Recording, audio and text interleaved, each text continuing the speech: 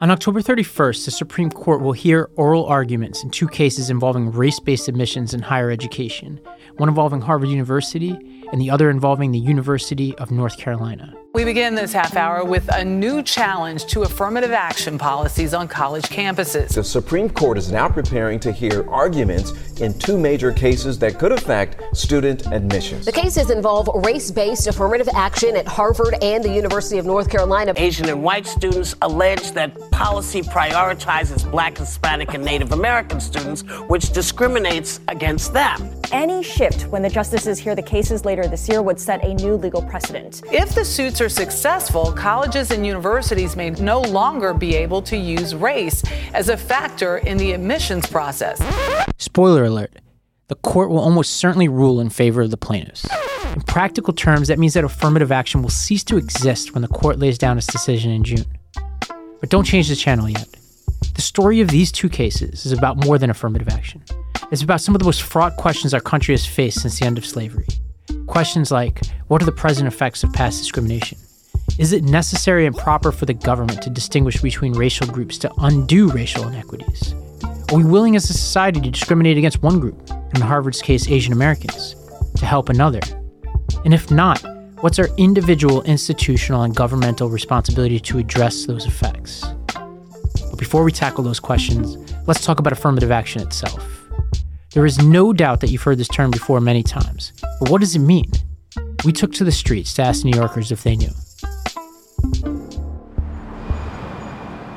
Tell me. I don't know. I'm sorry. If I knew, I would answer. Affirmative action, I assume, is like just. I always believed it was like the just doing something when you feel like you need to do it or something. Affirmative action, I don't know, doing things that make you feel good, that positively affects the world. Isn't that? Yeah, but I really couldn't, honestly. I just kind of thought it was more of like a term, not like actual court kind of a thing. Why are they overturning it for? What is it? We can forgive them their confusion. Our government itself has muddled the definition. The term affirmative action, at least as it refers to race, first appeared in 1961 when President John F. Kennedy issued an executive order mandating government contractors to, quote, take affirmative action to ensure that applicants are employed and that employees are treated during employment without regard to their race, creed, color, or national origin.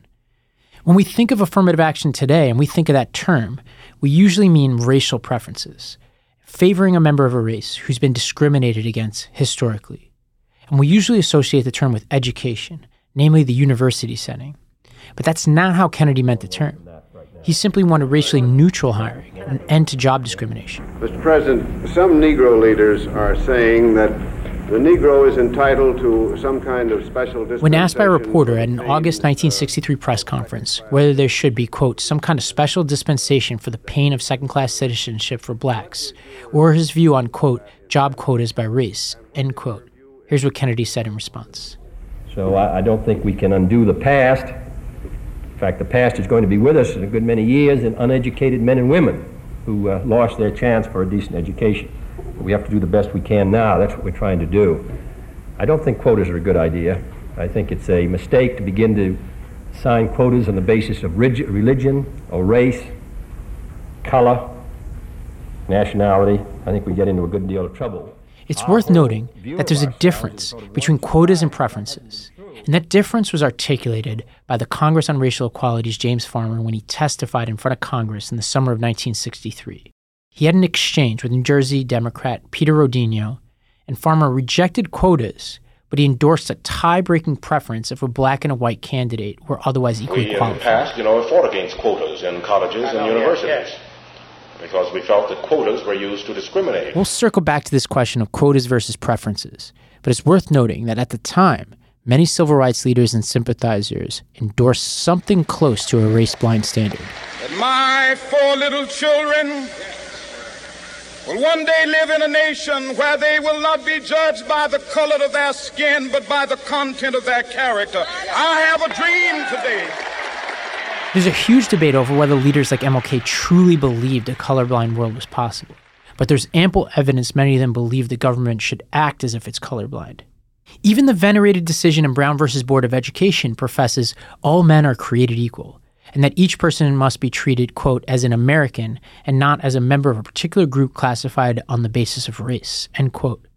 This echoes Justice Marshall Harlan's famous dissent a half-century earlier in Plessy v. Ferguson, in which he said, quote, our Constitution is colorblind, end quote.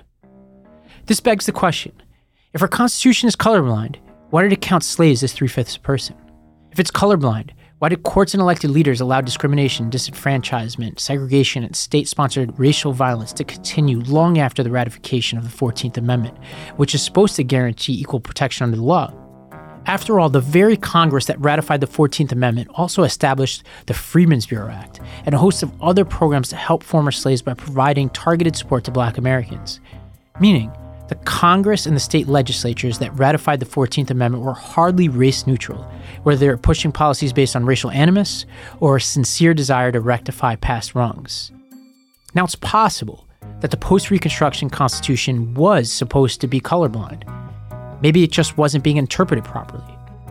But nobody disputes that government-sponsored violence and discrimination lasted for centuries.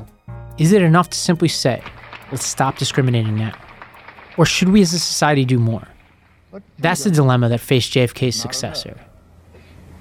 You do not wipe away the scars of centuries by saying now, you are free to go where you want, now do as you desire, and choose the leaders you please. That's President Lyndon Baines Johnson delivering the 1965 commencement address at the historically Black Howard University. You do not take a person who for years has been hobbled by chains and liberate him, bringing up to the starting line of a race, and then say, you are free to compete with all the others, and still justly believe that you have been completely fair. Thus, it is not enough just to open the gates of opportunity. All our citizens must have the ability to walk through those gates. LBJ spoke of a new interventionist stage of the civil rights struggle. In essence, he was saying it wasn't enough to not discriminate. He was arguing that our country's history of slavery, Jim Crow, and countless other forms of racism had put Black residents at such a disadvantage that we had to intervene to ensure equality, to undo the present effects of past injustice. At the time of that speech, for every dollar in wealth of a middle-class Black family, a white family had 10 times the amount. The average educational level of an African American was 2/3 that of whites, while more than half of Black men over 25 had a grammar school education, and a jaw-dropping 67% failed the Armed Forces pre-induction test. To use LBJ's metaphor, once the chains came off, if you believe they ever did, the race was well over. But for all of his talk of aggressive intervention, LBJ came to embrace a colorblind vision. The very text of Title VII of his signature Civil Rights Act states, nothing in this title shall be interpreted to require any employer to grant preferential treatment to any individual or to any group because of their race, color, religion, sex, or national origin. Here we had a Civil Rights Act that forbade discrimination in the workplace, but also barred preferential treatment to any group who'd suffered discrimination. This is what scholar John David Scrantony labeled the irony of affirmative action. That irony meant that African Americans continued to see major obstacles in all areas of life, including in the job market. Employers would claim that they're just hiring the most skilled person for the job, and they would often exhibit no legally remediable signs of discrimination. Yet they'd show no progress in employing minorities. This raised an important question. What could the government do if employers continue to drag their feet? The Johnson administration did little to answer this question, and over time only added to the confusion. As businesses demanded guidance on how to comply with the administration's directives, a senior Johnson Labor Department official, Edward C. Sylvester Jr., issued the following statement, quote, there is no fixed or firm definition of affirmative action. I would say in a general way, affirmative action is anything that you have to do to get results. But this does not necessarily include preferential treatment. The key word here is results, end quote. But Johnson and Kennedy didn't get results. As Johnson left the office in 1969, the office that they'd set up to enforce affirmative action in employment, the OFCC, had not taken away one major contract from a company that discriminated or failed to hire Black applicants. And hopes were not high for their successor, Richard Nixon, who assumed the presidency on a Southern strategy that stirred up racial resentment. I just think that right now, the South is moving into a position where it's going to play a very great role in this nation.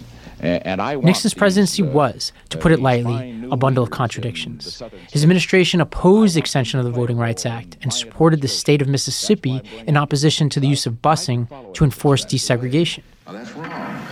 It's wrong for the white children. It's wrong for the black children. That will have the effect of creating hatreds among the kids. Their lives. Nixon even called busing a new evil. So few were expecting aggressive deployment of affirmative action from Nixon, but he surprised almost everyone. He was a political animal and sensed an opportunity to force the Democrats to choose between two of their main constituents, labor and African Americans. Ground zero for this effort was in Philadelphia, where the federal government was planning to construct a slew of new buildings, including a new U.S. Mint. At the time, the city was about 30% black, yet the city's unions were almost all white. The Ironworkers Union, for example, had 850 members, and only 12 were black. In response, the Nixon administration adopted what was dubbed the Philadelphia Plan, declaring that years of segregation and discrimination made it necessary to adopt, quote, goals or specific percentages for minority employees. If locals wanted to win contracts, they'd have to meet a minority goal, which would increase each year, reaching 20% by 1973. That sounds an awful lot like a quota, a word that by then had become toxic in political discourse. Here's Nixon's Secretary of Labor, George Shultz. And so the Philadelphia Plan said, you don't have quotas or anything, but it just said you gotta hire some people, and you ought to have an objective, and you ought to have a timetable. That's the way you manage anything. Manage that. And of course it became very controversial. And when pressed on the Philadelphia Plan in a congressional hearing, Secretary Shultz backed away from endorsing a quota and instead advocated for, quote, a reasonable range of choice in the hiring process. As a historian, Thomas Anderson noted, quote, nothing was clarified by this exchange, and little wonder that many Americans have been confused about affirmative action ever since. Nixon had in effect joined the bipartisan chorus, 3 presidents in a row who flirted with an aggressive definition of affirmative action before backing down. Nixon would eventually go even further, performing an about-face on his own policy. During his 1972 campaign, he completely abandoned his own prior support for affirmative action and hiring, dubbing the Democrats the, quote, quota party, and his opponent McGovern the quota candidate. He also signed an order prohibiting the use of quotas in minority hiring for federal contracts, bewildering his own staff and most observers, like the Washington Post, who asked how Nixon could square his opposition to quotas with the fact that his Justice Department, earlier that year, asked a federal court to order Mississippi to fill half of its state highway patrol vacancies with members of minority groups. The confusion over affirmative action in employment bled over to the debate over university admissions, a debate that was starting to heat up as Nixon was rounding out his beleaguered tenure. And given that universities were and are some of the most liberal institutions in society, many of them took the most expansive interpretation they could from the helter-skelter JFK, LBJ, Nixon affirmative action flip-flops. In short, throughout the 60s and 70s, many universities adopted race-conscious admissions policies to remedy past discrimination, whether they be preferences, goals, or quotas. That led to a backlash from some white students and conservative legal groups who began to challenge these laws using both the text of the Civil Rights Act and of the 14th Amendment. The first prominent challenge to make its way to the Supreme Court came in 1978. The case involved the University of California at Davis Medical School. That's Ted Shaw, a UNC law professor who served as the president of the NAACP Legal Defense Fund and who's been on the front lines of debates over affirmative action since the 1970s. The plaintiff was Alan Bakke, a white student who had not been admitted, but the University of California at Davis Medical School had put in place an affirmative action program in admissions a few years before he applied. He applied to a whole bunch of medical schools, didn't get into any of them, but Davis had this affirmative action program in which they specifically set aside 16 out of their 100 seats in the entering class. In fact, they had expanded the class to be able to set aside those 16 seats. To be clear, the university set aside 16 seats each year for racial minority students. This dual-track system resulted in admissions odds of 29-1 for all students, but 10-1 for minorities. Alan Bakke had an MCAT score of 359 compared to an average of 309 for regular admissions. The average score for the so-called special admissions process was 138. When Bakke was rejected, he sued the school. The public knows little about him, and that's because Alan Bakke wants to remain as unknown as possible. In what is believed to be his first interview ever, we spoke today about the decision and about his penchant for privacy. I'm pleased with the decision, and that's all I intend to comment about it. Why haven't you spoken out before? It's my personal preference to not to speak publicly about the case. I like to keep my private life private.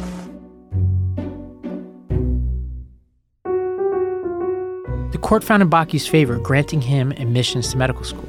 But far from settling the matter of affirmative action, Bakke further muddled it. The court's 9 justices, like the presidential administrations that came before them, couldn't agree on a rationale. 4 justices thought the UC Davis admissions program violated neither Title VI, which is the provision of the Civil Rights Act that applies to education, nor the Constitution, because the policy was designed to offset societal discrimination. Another 4 thought that Title VI prohibits all race-based admissions. That left Justice Jerome Powell, who wrote what many interpreted to be the controlling opinion. The court was badly splintered, badly split, and so it was what can be described as a 4-1-4 court. The one in the middle was Justice Lewis Powell, who wrote an opinion that became known as the Bakke opinion, even though there were many questions over the years, particularly from conservatives who were unhappy with the opinion. Powell voted to uphold affirmative action as a practice in theory, but struck down the Davis admissions policy because it was a quota. Ted Shaw was in the Supreme Court the day the Bakke decision was handed down. I heard those decisions announced, and I left the Supreme Court that day devastated. I was a law student about to go to my 3rd year of law school. I was devastated because for African Americans at that time, and in many ways ever since, Bakke was a loss for a number of reasons that I could describe. You know, the opinion by Justice Powell, which lifted up diversity as a rationale, snatched victory from the jaws of defeat. But it was not the rationale or certainly not the rationale that I would have chosen. What's important and often overlooked about Powell's decision is that he didn't embrace President Johnson's sometimes interventionist view of a federal government to remedy past discrimination. Instead, he talked about diversity. Powell wrote about a rationale for affirmative action that was different than that which had been adopted and put in place for many years. He, for the first time, talked about a diversity rationale. And that diversity rationale did a number of things, but it was not a rationale that supported efforts to remedy past segregation and discrimination and exclusion. It was a rationale that said that colleges and universities had an interest, and in fact, it's a First Amendment interest in academic freedom in admitting students who would bring diversity to the institution. And it wasn't clear whether the 4 liberal justices explicitly joined that rationale, but the assumption for many years was that they must have. To Shaw, this new diversity rationale centered the debate not on black students, but on the universities themselves. It was not a rationale that gave us an opinion and a decision rooted in the 14th Amendment interests of African Americans and people of color. It was a First Amendment rooted rationale that belonged to the universities. For Shaw, the biggest problem with the Bakke decision was that it failed to take into account the history and the context of the 14th Amendment. The Bakke decision said that there's no distinction to be drawn between race-conscious measures that are based in notions of inferiority and intended to subordinate people on the basis of race on the one hand, and on the other hand, race-conscious measures that are aimed to bring about inclusion. And of course, there's a difference between those two things. But the court said for purposes of application of the 14th Amendment, those activities should all be treated exactly the same, which makes them presumptively unconstitutional. That was deeply problematic in my view and in the views of many others, particularly Black and brown people. But that's one of the problems with the Bakke decision. If you look at the 14th Amendment, the 39th Congress, which is the Congress that adopted that amendment, at the same time that it adopted the 14th Amendment, it also enacted all kinds of race-conscious measures to help those who had come out of slavery. Shaw has a point. The same Congress that adopted the 14th Amendment also established the Freedmen's Bureau, which set up hospitals and schools for African Americans emerging from slavery. And as I mentioned earlier, they took a number of race-conscious measures to attempt to set former slaves on a more equal footing. So how could that same Congress that adopted the 14th Amendment intend that any race-conscious measures be treated as a violation of that same amendment? The Supreme Court ignored that argument, basically, and all but killed remedial affirmative action in higher education ever since, lifted up diversity.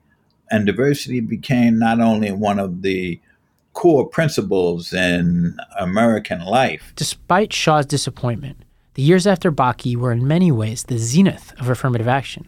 A 1979 Harris poll found that 71% of whites believe that, quote, as long as there are no rigid quotas, that after years of discrimination, it is only fair to set up special programs to make sure that women and minorities are given every chance to have special opportunities in employment and education, end quote.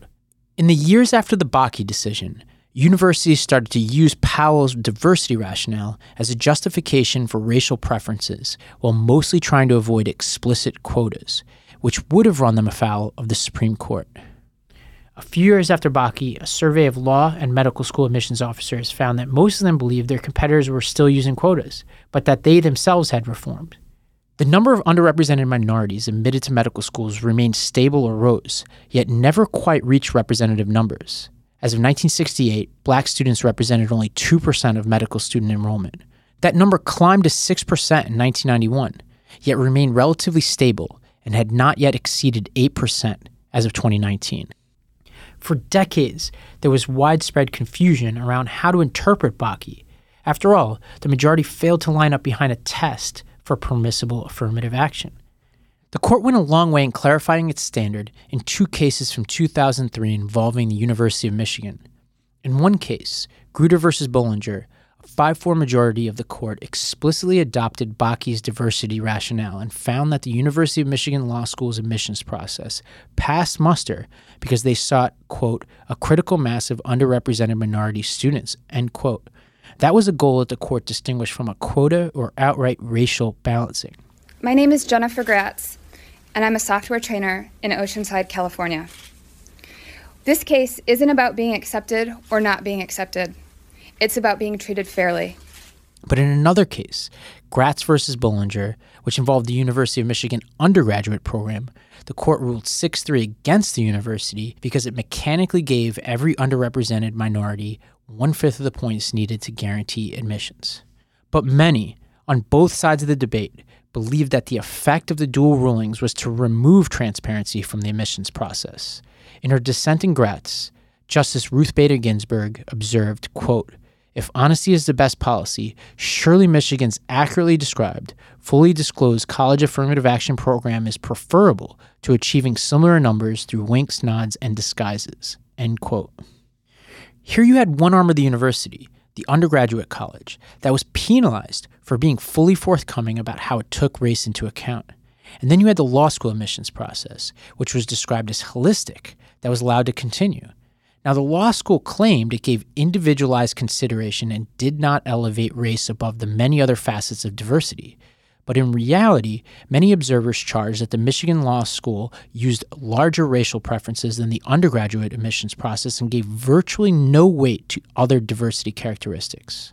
As Ginsburg predicted, The ruling was a signal to universities to cloak their affirmative action programs in, quote, winks, nods, and disguises. In effect, they were removing any transparency. If we were to try to summarize the post-Grutter Supreme Court standard on the issue, it'd be the following. You could take race into account in admissions, but you can't have a quota. You can't engage in what they call racial balancing, meaning designating a set percentage or amount of seats for a given racial group. You must also consider race-neutral alternatives, and you have to ensure that race-based policies are, quote, limited in time. This is the context that birthed the two cases the Supreme Court is set to hear on October 31st, one involving the University of North Carolina, a state school, and another involving Harvard University, a private college. Of the two cases before the court, the Harvard case has gotten the lion's share of the public attention because of the university's role as perhaps our nation's most prestigious institution of higher education. Admissions offices at private universities like Harvard tend to be black boxes, sparing and often self-serving in the information they're willing to share with the public. But because of the trial's discovery process, the public has been able to examine and analyze years of admissions data, including admissions rates by race, geography, socioeconomic status, as well as grades, standardized test scores, extracurriculars, and ratings from admissions officers. Prior to that case, we just have to take university officials at their words when they describe their admissions practices. But for the first time, the public was able to peek under the hood, not just of any institution, but one that has served as a gateway to power and privilege at the highest levels of society. We'll be back. This is Regressives.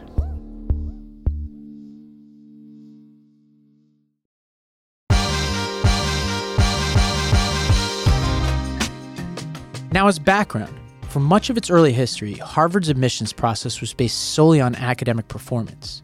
But in the 1920s, the university's leaders became alarmed by the growing number of Jewish students who are testing in. And the university president, Abbot Lawrence Lowell, proposed a 15% cap on Jewish students. But that was deemed too overt for other Harvard administrators, and instead they opted for a policy of, quote, equal opportunity, moving from an objective system to one that included subjective criteria like character and fitness. This so-called holistic system of admissions allowed Harvard to develop a plausible explanation for a nearly 15% drop in Jewish students in the years to come. Fast forward to today. Another group is arguing that Harvard is using the same admissions process to exclude them. This time our plaintiffs are Asian American students who claim they've been discriminated against in the Harvard selection process. All right, so have you heard of Edward Blum? Maybe the name isn't ringing a bell, but I'm sure you're familiar with some of his work. Despite not being a lawyer, Blum has been behind some of the most high-profile Supreme Court cases of the last decade, including... They're represented by an organization called Students for Fair Admissions, SFFA, a group founded by a conservative activist named Edward Blum. SFFA filed suit in a federal court in Massachusetts in 2018. It concerns whether Harvard, one of the most selective schools in the world, is unfairly discriminating against Asian American applicants. Many believe the court ruled in Harvard's favor, as did a federal appeals court. Now the case is in front of the Supreme Court. It's tempting to think of this case exclusively as a referendum on affirmative action. But Harvard Law School professor Jeannie Suk Gerson believes the case starts with a simple question. Well, one thing that's really interesting about this case is that when it was at trial, which is the proceeding that I observed in person, the entire trial was focused on the question of whether Harvard discriminated intentionally against Asian American applicants in the admissions process. That question of, was there intent to diminish the numbers of Asian applicants so that fewer of them would be accepted, right? That was the question that factually was being tried in the case at the trial level. Now that it's in the Supreme Court of the United States, the Supreme Court has granted cert on a kind of different question, distinct question, which is, should affirmative action using race as a factor be declared to be illegal? And thereby overturning the court's prior precedents on this question. There's a kind of separation between those two questions because at the trial, that question was not litigated basically at all, mainly because it was settled U.S. Supreme Court precedent that it was perfectly legal to use race as a factor. That trial was really about discrimination against Asians and whether Harvard had disobeyed the Supreme Court's rulings. Now that it's at the Supreme Court, It's no longer about whether Asians have been intentionally discriminated against. It's now just about whether affirmative action should be used at all. Let's answer that threshold question.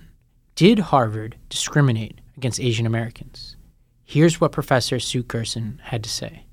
One thing that I think was so shocking when it came out in the trial, I think it caused an audible gasp. When Harvard sent letters of recruitment to students to sort of say, hey, here's Harvard, you should think about applying. They sent them to students in an area of the country that Harvard calls sparse country, which is, states that traditionally don't have a lot of people applying to Harvard's, let's say. So we're talking about Nevada, Idaho, states like that. They sent recruitment letters to students in those states. And so if you were a white boy in that state, you would get a letter from Harvard recruiting you if you had a 1310 SAT score. But if you were an Asian boy in the same state, it could literally be they could be in the same school, they could live next door to each other. If you were an Asian boy in that same state, you had to have an SAT score of 1370 to get Harvard to send a recruitment letter to you. Now, there's no difference between those two students except for their race, and it's white versus Asian. That comparison between how they treated white students versus Asian students, that to me is the most telling evidence about discrimination against Asians. Forget about even affirmative action policies and how they're looking at Black or Hispanic applicants. Just comparing the white student numbers and the Asian student numbers and how they're treating those two groups, that's really what's the most revealing about discrimination against Asians. I asked Professor Gerson whether the Harvard team was asked about this practice during trial and how they explained this discrepancy. Yes, the dean of admissions on the stand in the Harvard trial was directly asked about it, of course, and he said something about how somebody who is a recent immigrant, as an Asian probably would be in, say, Nevada, might not have the same kind of connection to the state as someone who his family had been there for a long time. So I guess generations of Nevadans. And it was not clear exactly what he could mean by that. It didn't sound great. The data that's been most widely cited by the plaintiffs involves the discrepancy between objective and subjective factors in the admissions process. It was very clear and undisputed at trial that Asians had better scores than white applicants on the SATs, on the grades, and the extracurricular activities. All of them, Asians scored better than whites. But the thing that they scored the worst on, and they scored the worst of any racial group, Asians scored the worst on what's called the personality rating or the personal rating. And that personal rating was one that was based on admissions officers' evaluation of an applicant's personal qualities like courage, integrity, helpfulness, likability, and my favorite, effervescence. So those are the qualities that they're being given a score on. And on that, Asians are being ranked, quite low compared to the other racial groups and certainly compared to whites. If this sounds familiar, it's because it's nearly identical to what Harvard did to Jewish students decades ago. As a side note, this is why I believe in standardized testing. It may not be perfect, but it's objective and less amenable to this kind of funny business. Okay, back to the case at hand. The data here is startling. The proportion of applicants who received a 1 or 2 academic rating, which is Harvard's highest, was 60% for Asian Americans, 46% for whites, 17% for Hispanics, 9% for blacks. That mirrors patterns in SAT scores and high school grades. So let's compare that to the personality ratings by race. For applicants in the top 10th academic decile, the percentage of applicants with the high personal ratings was 49% for blacks, 36% for Hispanics, 31% for whites, and 23% for Asian Americans. So it's the exact opposite of the academic ratings. As the economist Richard Sander points out in an amicus brief, this racial hierarchy is repeated in every academic decile. For example, among students in the 7th academic decile, the share of students receiving high personal ratings is 41% for blacks, 31% for Hispanics, 24% for whites, and 18% for Asian Americans. You could repeat this process over and over again. What can account for this discrepancy? A Duke economist that SFFA hired to delve into this data argued that there were only two possible explanations for this. Either Harvard's admissions officers were biased against Asian American applicants, or the personality score was simply a pretext to include race as a defining category of admissions. Harvard hired their own economist, Berkeley's David Card, who acknowledged that Asians did in fact have lower personality scores. I'll repeat that. Their own economists argued that Asians have lower personality scores. And he wrote, quote, "White applicants are in fact stronger on average on non-academic factors that Harvard values," end quote. Is he right? Maybe Asian Americans are less likely to take on leadership positions in high school or be involved in extracurricular activities. But the data suggests otherwise. Harvard's own extracurricular ratings, which are more formulaic than its personal ratings, show a strong association between academic achievement and extracurricular achievement. For example, among applicants in the top 10th academic decile, the percentage of students with high extracurricular ratings is 38% for blacks, 35% for Asian Americans, 32% for whites, and 29% for Hispanics. So if you think that this is because of discrimination, all of the discrimination is happening in the personal rating. That's where it is localized, because they're not being downgraded on any other category. And then Harvard, the admissions office, takes the entire thing and gives every applicant an overall rating. And within that overall rating, you are allowed to take into account race as one factor. And so that's how it all washed out. And so I think that personal rating is something that was problematic. And I think the trial judge even recognized that implicit bias may be playing a role. But implicit bias is not the same thing under federal law as intentional discrimination that is illegal. While the court found implicit bias, others think Harvard's intent may have been more explicit. And the plaintiffs argued, even if you take them at their word and that the personal rating is race neutral as they claim it's supposed to be, then perhaps that gives rise to questions of implicit bias. That's Corey Liu, a Houston attorney and former volunteer executive director for Students for Fair Admissions, the plaintiffs in this case. The person thinks they're being race neutral, but actually the results year after year show that Asians are disadvantaged, then maybe there's something wrong in the evaluator's eyes. And perhaps, students who come from immigrant backgrounds who spoke two languages at home, maybe they're going to be a little less confident or a little less outgoing because they've struggled to fit in and things like that. Of course, I think the evidence shows that they probably were secretly using race in that part of the consideration. But I think there's also questions of just in this holistic process overall, how do you eliminate bias? How do you eliminate, differences in culture, right? If Asian culture, looks a little different than Western culture, right? How do you make sure you're not disadvantaging a student based on, whatever biases the evaluator has? The effects of the personal rating were dramatic. After the discovery process in the case, and Harvard was forced to turn over some of the relevant evidence that it had, it came out that Harvard had done its own internal investigation into the question of whether Asians were disadvantaged and found some pretty damaging evidence in that it showed that if race wasn't considered, there'd be more Asian students, and there were other factors as well that decreased the number of Asian students.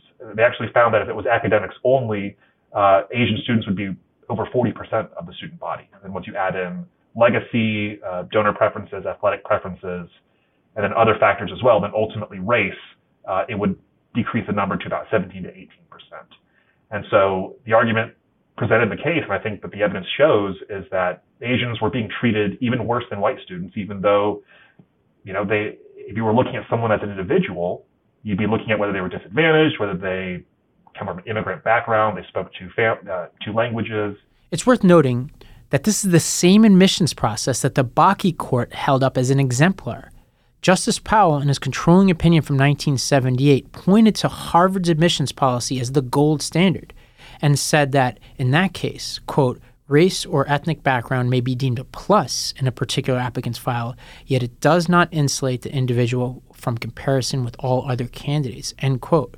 So here we have Powell, a Harvard man himself, who likely didn't realize at the time that the very model he was endorsing, the deference he was affording to admissions officers, combined with a lack of transparency that would be used to erect an invisible ceiling on an entire race just decades later. This would be like Usain Bolt beating his nearest opponent in the 100-meter sprint by a full second, only to lose the race because judges felt he didn't run with enough effervescence. Harvard is really suspicious here, and at this point, I'm convinced by the data that they've discriminated against Asian Americans. The question becomes, now what? What do we do? One option is for Asian Americans to suck it up and take a hit in the name of racial justice. I haven't really heard a lot of denial that there is a disadvantage. These include Professor Randall Kennedy from Harvard, Ted Shaw from the University of North Carolina, and their response tends to be, look, African Americans have suffered a much worse history in the United States that's still being worked through, and so Asian Americans are just going to have to deal with it. And so I can understand where they're coming from on that. At the same time, I disagree because the Supreme Court has never really grappled with the possibility that these policies could be hurting racial minorities. They've always thought of the disadvantage imposed on the white majority in exchange for whatever benefits are for racial minorities, but the story of Asian Americans complicates things, and I don't think it's hard to deny when you look at the facts of the Harvard case. And I will say there have been a number of Asian American authors who said in their pieces that they either support affirmative action policies or at least understand why affirmative action policies exist. I asked Ted Shaw about this. I think that this is an enormously complex issue. Obviously, if they are treating Asian Americans differently by saying that their personalities somehow put them at a disadvantage, I would say that that's problematic. Obviously, I'm not going to defend that. But it's one thing to say that Harvard needs to change some aspects of how they do admissions to make sure that they're treating Asian Americans with that respect or in that respect fairly. It's another thing to be out to completely undo the Bakke/Grutter line of jurisprudence, which is going to mean that Black students and brown students, Latinx students, are going to be admitted in lower numbers. When Shaw says, that's problematic, obviously. I'm not going to defend that. It's worth remembering that most activists who've lined up behind Harvard are defending that, whether they realize it or not. They may say that they'd love to solve Harvard's discrimination through other means, but they've done very little to hold Harvard accountable in the past. And it wasn't until this case was filed that the university began to address their discrimination against Asian Americans. Here's Professor Gerson again. Since the Harvard case began, Harvard has been about a quarter Asian. A quarter of the intern class is Asian. When the suit was filed in 2014, Harvard was about 20% Asian, and then in years before that, is less than 20%. So we've gone from 20% to 25% ever since the suit was filed. Absent the threat of litigation, it's hard to imagine Harvard changing their ways. But Professor Gerson believes you could be against the discrimination against Asian Americans while also supporting some form of affirmative action. You can have a system of affirmative action where race is used as a factor, where Asians are not discriminated against, and you can have a system of affirmative action where Asians are discriminated against. The two don't necessarily completely track in terms of the result. You could also have a system without affirmative action in which Asians will still be discriminated against on the basis of their race. And you could have a system without affirmative action in which Asians wouldn't be discriminated against on the basis of their race. So if you see what I mean, these are two distinct questions. Gerson believes that both Harvard and its opponents have an interest in making this case about affirmative action writ large. And I think that it was almost implicitly collusive on both sides of the case, on Harvard's side and the plaintiff's side, that to commingle those issues and make them very hard to disentangle actually serve both of their interests. Because people who are in favor of affirmative action are often reflexively rejecting the idea that Asians could be discriminated against in admissions. And people who are against affirmative action tend to sort of lift up the Asian American claim of intentional discrimination. This is the rare case in which plaintiffs and defendants' interests align. Students for Fair Admissions pounced on a favorable fact pattern, an opportunity to force affirmative action proponents to choose between different marginalized groups.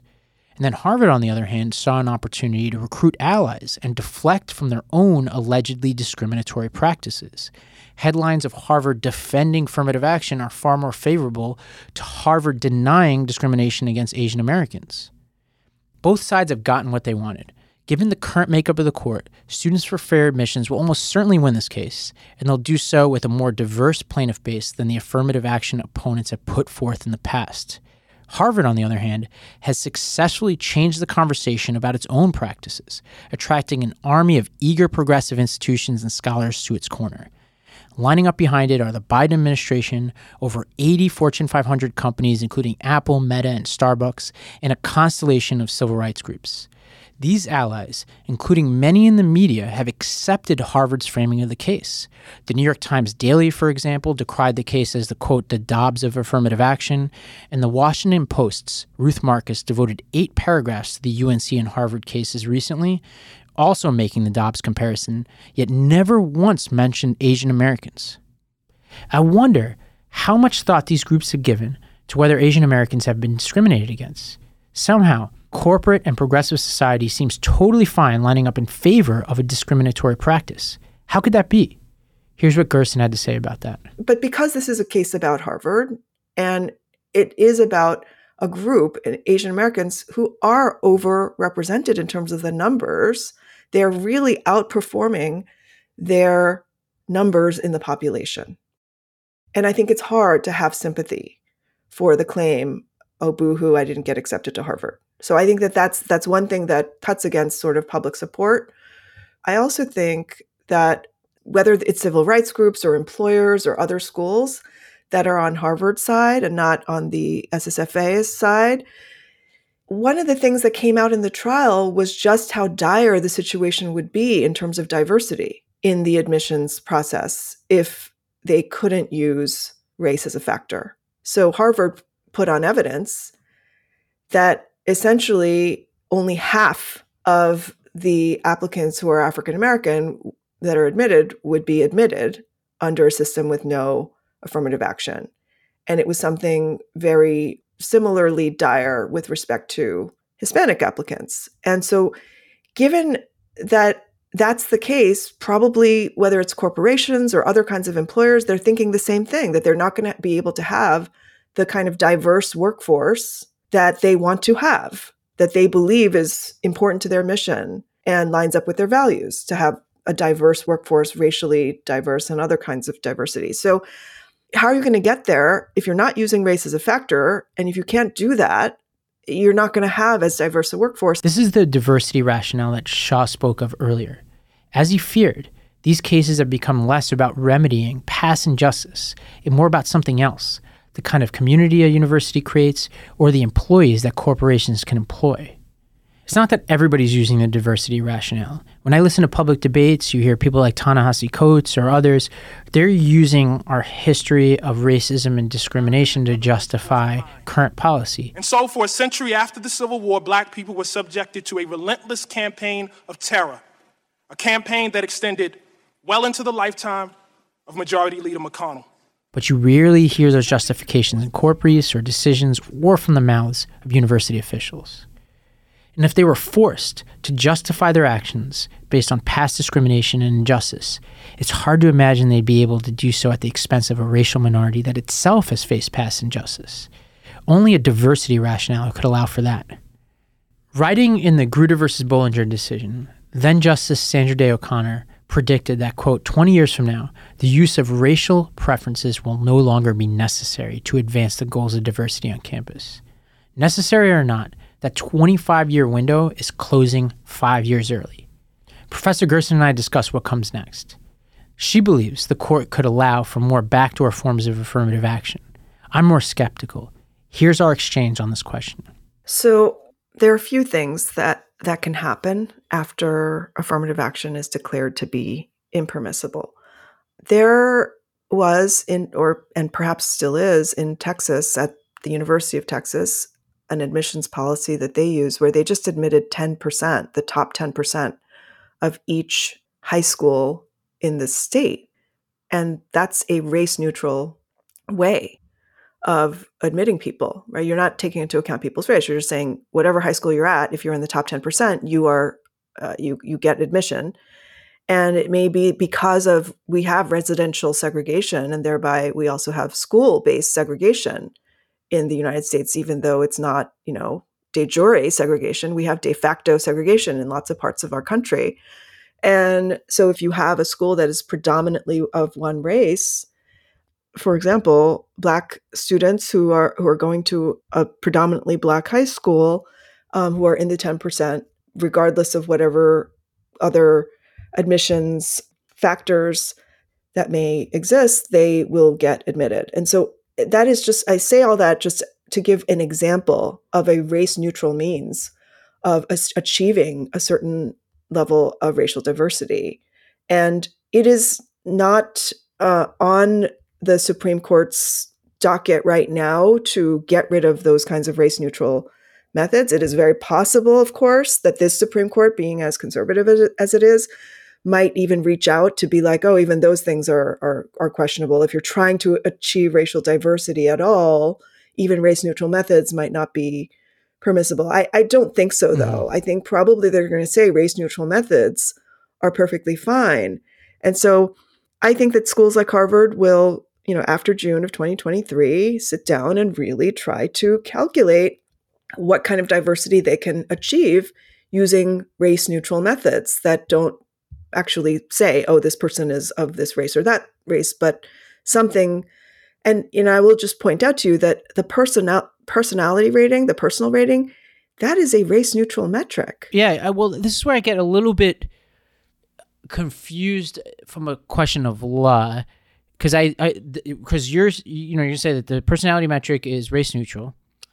You look at the Thomas Jefferson High School case in Virginia, is kind of what you're describing, which is they took the magnet school test-based approach, and then they used a geographic diversity. I think it was basically saying like, hey, look, we're going to take a certain amount of kids from each school. But I think what was interesting about the Thomas Jefferson case and Harvard, to an extent, but probably more true of the Thomas Jefferson case, is that you had school board members on record essentially admitting that they were creating this policy in order to discriminate against Asian Americans. Now, I wouldn't say it was a smoking gun exactly like I said it, but they acknowledged it in text messages to each other that they knew this was the effect of it. But let's pretend for a second that it was an even bigger smoking gun. Let's say 5 years from now, Harvard is sued again over what you described. I know it's Harvard, so it won't be the top 10%. So percent is like the 1%, 0.1 or whatever. And then they interview admissions officers, and the admissions officers say it is a race neutral policy in its implementation, but in intent, we designed it to get at race. You know what I'm saying? We designed it as a workaround. How do you think this court would see that? Because that's almost what we see. That could be a question they even answer now, right? When they look at the personality measure, Yes, it is very possible that sort of, even without being asked the question, they could put in some statements that go to that. But the way I see it is, if there was some kind of smoking gun that said, we want to keep Asians out, so let's have a race neutral method that doesn't look like it's about race, but it is because we don't want Asians. We don't want too many of them anyway. Right. That is a smoking gun, and that is essentially not going to be okay. But yeah, no one's going to be saying that. They're going to be saying something like they're saying right now, which is what we want is a diverse student body, diverse on all dimensions. Yeah. We just want diversity, and that's important to us. It's part of our mission. And so we're going to use this race neutral method to get there. So that would be an interesting question, because honestly, the Supreme Court's law on intentional discrimination in instances where someone says they were discriminated against, but what the institution has done, like say an employer has done, is totally race neutral. It's really, really damn hard to prove intentional discrimination according to those cases. And I don't see this Supreme Court making it any easier to prove that. It's the weird thing, and maybe this is just where we'll end, is it is weird that the conservative justices would be the ones to create a more robust interpretation of that particular set of law in this very case, if it were to happen, right? They're normally the people who are trying to create a narrow set of circumstances of which they see intentional discrimination. But in this case, The incentive is to take a wider lens on it, and same is true vice versa, which I just find really fascinating about this case. It is fascinating, and it's a quandary, but if I had to really guess, I would say that this conservative Supreme Court will eliminate the use of affirmative action as a legal method in admissions, that they will do that without going so far as to say Asians were actually intentionally discriminated against here. But the world Gerson is describing is overlooking one crucial population. This claim that Harvard made, that more than half of admitted African Americans would most likely not be admitted if they couldn't use race as a factor, that was Harvard's evidence. Of course, that is presented taking for granted the unaltered state of the rest of the admissions program, including the SATs being part of it, and then also the preferences that Harvard gives to athletes' legacies, children of donors, and children of faculty and staff. That category is known as ALDCs for short in the Harvard admissions process. That group, ALDCs, they comprise a third of each class at Harvard, and they are admitted at 8 times the rate of other applicants to Harvard. Now, in our next part of this podcast, we're going to talk about those legacy students. But let me close out by talking about why this is personal for me. My name is Ravi Gupta. If you Google my name, the first 2 results that come up are a partner from Sequoia Capital and a scientist who cured a man of HIV. Now, I'm neither of those people, and I don't know them. But there's a good chance that they had South Asian parents like my father, who were obsessed with academics. But that's likely where our similarities end. My father, he left me when I was in middle school, and I was raised by my white mother in a blue-collar neighborhood of Staten Island, New York.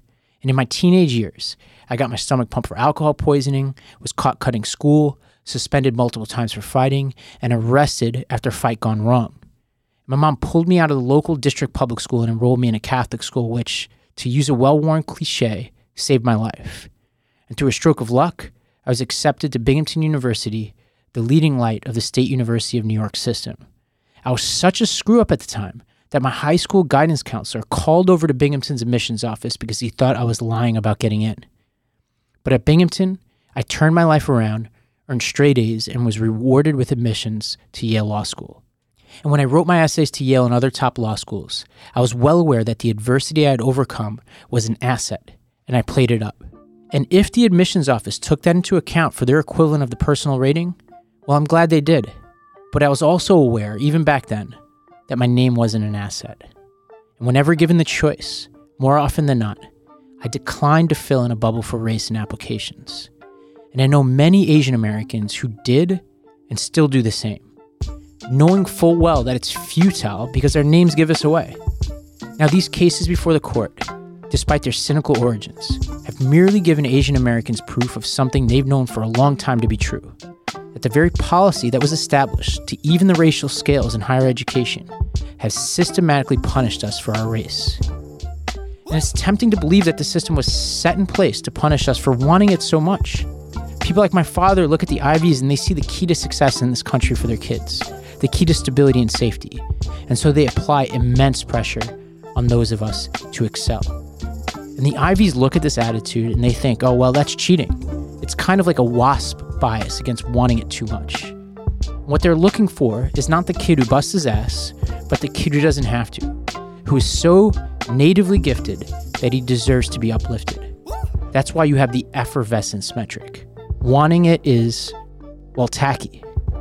But of course, it isn't just about us Asian Americans. In my late 20s and early 30s, I founded and led a charter school in North Nashville that served mostly black students, hailing from a neighborhood with the highest incarceration rate in the country.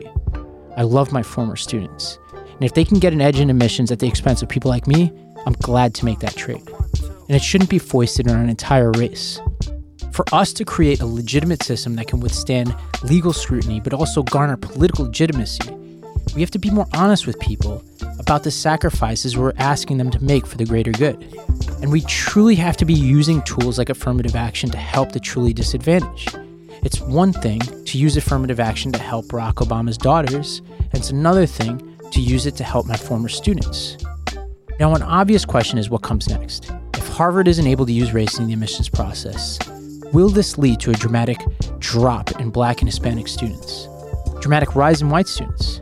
Harvard certainly hasn't done the work to find out.